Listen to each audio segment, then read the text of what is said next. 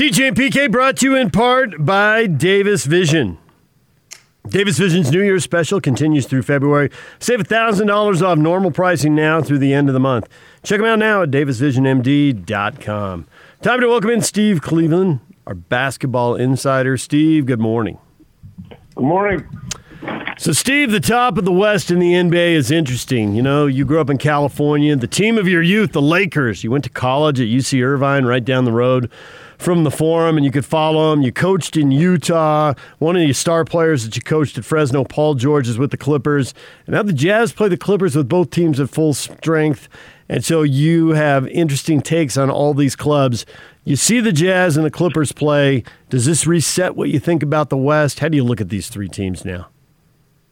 You know, right now, you know, if we had to play for a championship, I think it would be either the Jazz or the Clippers, just based upon what's happening. Obviously, Paul and Kawhi missed some games, but I've watched them play their last couple of games, and this is a big. I mean, you could say it's a big game for the Jazz, but I think it's actually a bigger game for the Clippers. I'm not exactly sure what's going on. I don't know if you saw any of that Clippers game last night, but Paul must be on some kind of minutes restriction. Yeah. Because he goes for 36 or 37, and all of a sudden he doesn't play the last 3 or 4 minutes when they have a chance to win the game. And I'm thinking, certainly minutes restrictions, you can figure it out where someone could actually be in the game at the end. I could not understand that. Maybe there's something I don't get. But this is a big game for the Clippers. Something that they can prove that, you know, together they should be pretty healthy. But the Jazz obviously play well. They play well pretty much whether they're at home or on the road for the most part.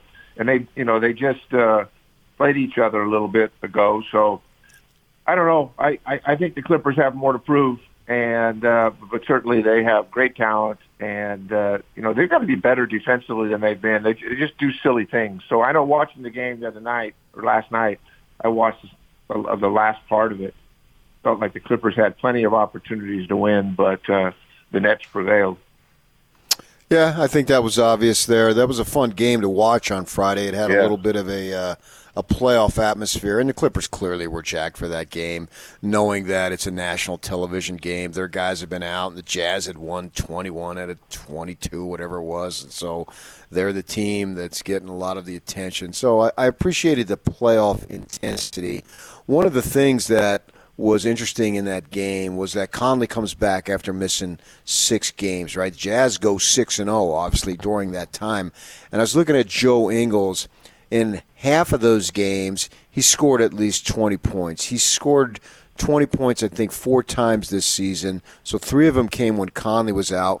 1 came when Mitchell was out earlier in the season against the Mavericks. So when he moves in the starting lineup, statistically, his production goes up. He's one of these guys that you can't just strictly judge his contribution by a box score.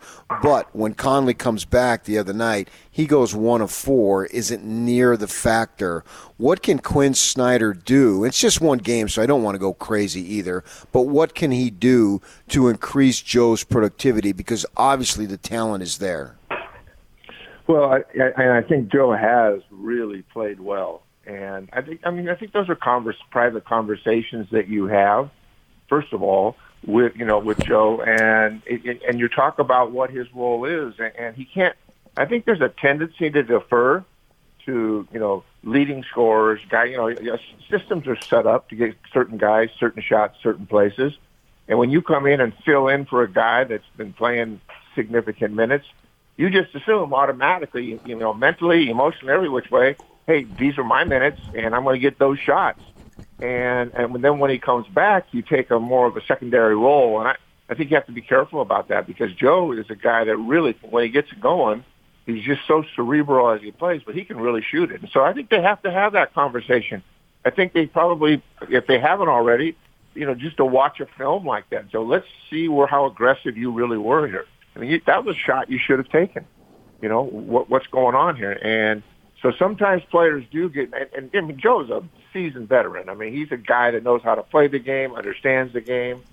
But it is true that, and it's not just with the Jazz, you see it all the time, where guys have opportunities. There's just virtually, you just get locked in and know, hey, this is what I'm supposed to do. I'm taking this open shot. It's mine.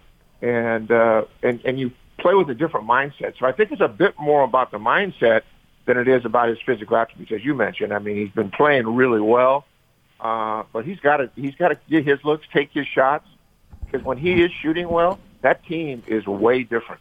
And I don't think they give a whole lot up when anytime Joe Ingles plays, but he's not as athletic as some guys, and he's not gonna.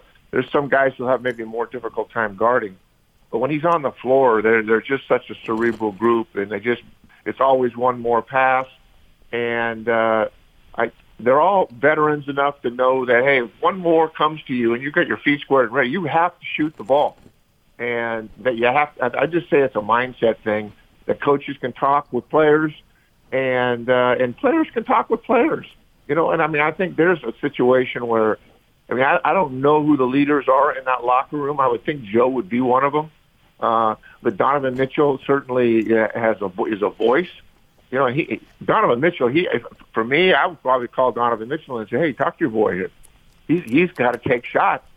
He's got to know that we trust him and that we have confidence in him. So I think you work the angle a little bit through coaches, through players, and then you move on. But the message is clear that you've got to be involved in this offense for us, because there's going to be injuries. There's going to be things happen, and you got to be prepared for all the things, especially this year. Oh, my goodness. Every week, every game, there's somebody missing for some particular reason. And so the Jazz have been able to stay at the top of this thing because they've had the best continuity of guys playing. That, yes, Conley missed 5 or 6 games. But guys stepped up and filled in. And so that's just part of that culture there. And I agree with you. I think you got to at least have a conversation and talk about those things and then move on. So every game, right, the teams bring the star power, the celebrity, the names on the jersey, the recent history of the clubs. But if you strip that all away, and coaches like to do that and say it's just basketball, but the Lakers, the Clippers, and the Nets play in L.A. and New York in the biggest markets. And they've got super teams in some form that were a combination of free agency and leveraged trades that bring together all-stars and Hall of Famers. And the Jazz are built through the draft, some trades, and I guess one major free agent signing. So it's a different deal. Have you seen enough now, especially recently here with the Nets playing the Clippers and the Jazz playing the Clippers, to say the Jazz are on the same level as these 3 other teams with their star power and celebrity and all that stuff? Are you confident in that in a 7-game series with the Jazz against any of these or all of these clubs? I mean, when I look at the Jazz, and the more you watch them play, the more you realize, how connected they are as a team, offensively and defensively. And I think I've said this before. I think with the Jazz, you do have some great players on that team, but it's more for me. It's the sum of the parts are greater than individuals. And every game Donovan Mitchell plays, he gets better. Conley comes back and he makes contributions, and Bogdanovich. Bogdanovich will. Last week he had a couple of games where he's at 11, he's at 5, and then boom, he's at 23. And I haven't watched all of these games because sometimes there's circumstances and things that impact this, but I do believe that my gut it tells me the Jazz have the capacity and the capability to win a 7-game series. I think there's less margin for error for them than there is maybe for the Lakers full strength and the Clippers full strength. I'll be honest with you. I think the Lakers are really vulnerable. I think Caruso, who played really good last year, is really struggled. Kuzma, he's very capable, but makes me really nervous defensively and just is hot and cold. And Schroeder obviously has been down a little bit. And Anthony, for me, Anthony Davis, when the Lakers were the best in the bubble, Anthony Davis was playing the 5. And I think in that situation, they had to go out. It opens the floor because he can shoot it. But when he's inside and he can do his work, and they can surround him with shooters, I like that version of the Lakers. So, right now, all 3 of those teams are awfully good. You can nitpick a lot of things, but when I watched that game, the Clippers against the Nets, Paul has really played well this year, and obviously he's been out. But with Paul and Kawhi playing at that level, then Nicholas Batum didn't play either, I don't think, for a couple of games. But I think the Clippers and the Jazz right now are the two best teams in the West. And I just don't trust. I just don't think LeBron by himself can beat either one of those teams.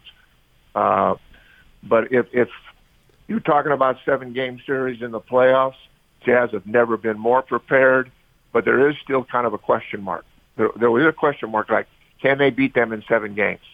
And can Bogdanovich play well in 4 or 5 games where he's got to have 20? And can Joe Ingles be in a situation where he's scoring 15 to 17 a game coming off the bench or starting, whatever the circumstances are? And occasionally Gobert will disappear, depending on matchups and situations. So, yeah, I do have questions whether they can actually finish that right now. And we need more games to watch. And the thing about it, it's kind of like fool's gold to me. A lot of this with the protocol issues, with no home court advantage, with injuries. It's really hard the first third of the season to get a sense in the field for what you really trust when you watch it play. And I've watched the Jazz enough to know that they are going to be in every game. They're just too well coached and too disciplined and too talented right now to go places and just get beat unless it's a back-to-back and they're traveling across the country or something. I don't have that same confidence in the Clippers and the Lakers when they go through those things. So I think a little bit of the maturity of the Jazz is a significant role in their journey to get to the NBA Finals. But there's something about the Clippers and the Lakers where they can do things on their own with or without an offense and just jump up and make shots. Brooklyn Nets especially. My goodness. It's incredible. We really haven't seen them all play together for a period of time. But the Nets are really scary offensively. I mean, you watch them and you just go, whoa. And then all of a sudden when the fourth and fifth guys come in and start making baskets, I know defense wins championships, but the Nets might be able to put up 150 a night in the series. So we'll have to see. But I'm higher on the Jazz and the Clippers right now than I am the Lakers. And even when Anthony Davis comes back, I feel like they can either put him in a role where he can, in fact, score inside and score outside and not play two bigs together. I think it's just better when you have 4 shooters and you have a big that's so versatile like that. So speaking of those Knicks, Steve, that's exactly where I was going. They've been playing well, and Durant has been out. How much sacrifice is going to be required by their 3 big stars in order to make this thing work? I will tell you this. It's the most impressive basketball I've ever seen James Harden play. And I've watched him score 60 points in games and do crazy things. But he seems to have the innate ability to understand where he's at and what's going on. And if KD's not on the floor, certainly he understands that. But he'll defer to KD, and Kyrie is going to do what Kyrie does, and when it's going, it's unstoppable. But I think that I think the question mark for a lot of people was, how does James Harden come in here and fit? And I think he fits really, really well. I think he understands his role. He knows that if there's just 2 of them on the floor, that he's got full license to go and create. When KD's there, he realizes how important KD is going to be. And you just watch James Harden play on a different team like this where he has opportunities and then he defers and passes. I mean, I think that's the one thing as a fan. People go, he's just jacking up 40 shots every game. He's got the ball in his hand 80% of the time. But certainly he's going to have the ball in his hands. But he's a different player right now, I think, and they seem to be getting more comfortable. Is KD coming back soon? I haven't heard. I didn't see any medical reports or anything, but it's going to be fun to watch this team play a composite of 10 games together and see what that looks like, because we really don't know what the Nets look like, and Kyrie's ability to just create shots and make shots, but that makes me that part of Kyrie's game makes me nervous, because when that's not going, does he know when to turn it off and defer and look to other guys as well. And if they figure that out, they are going to be really good. And there'll be less talks about how weak they are defensively, and more talks like, hey, this may be the greatest offensive team that, this may match the Warriors type team where everybody could score and do it in a lot of different ways. So, yeah, I think James Harden has come in and made that transition smooth. He seems to have a good attitude, and they're pretty locked in. Well, Steve, as always, we appreciate a few minutes. Thanks for joining us, and we will talk to you again next week. We'll have a Jazz-Laker game in the books by then. Yeah, so. That's going to be fun to see. All right, guys, have a great week.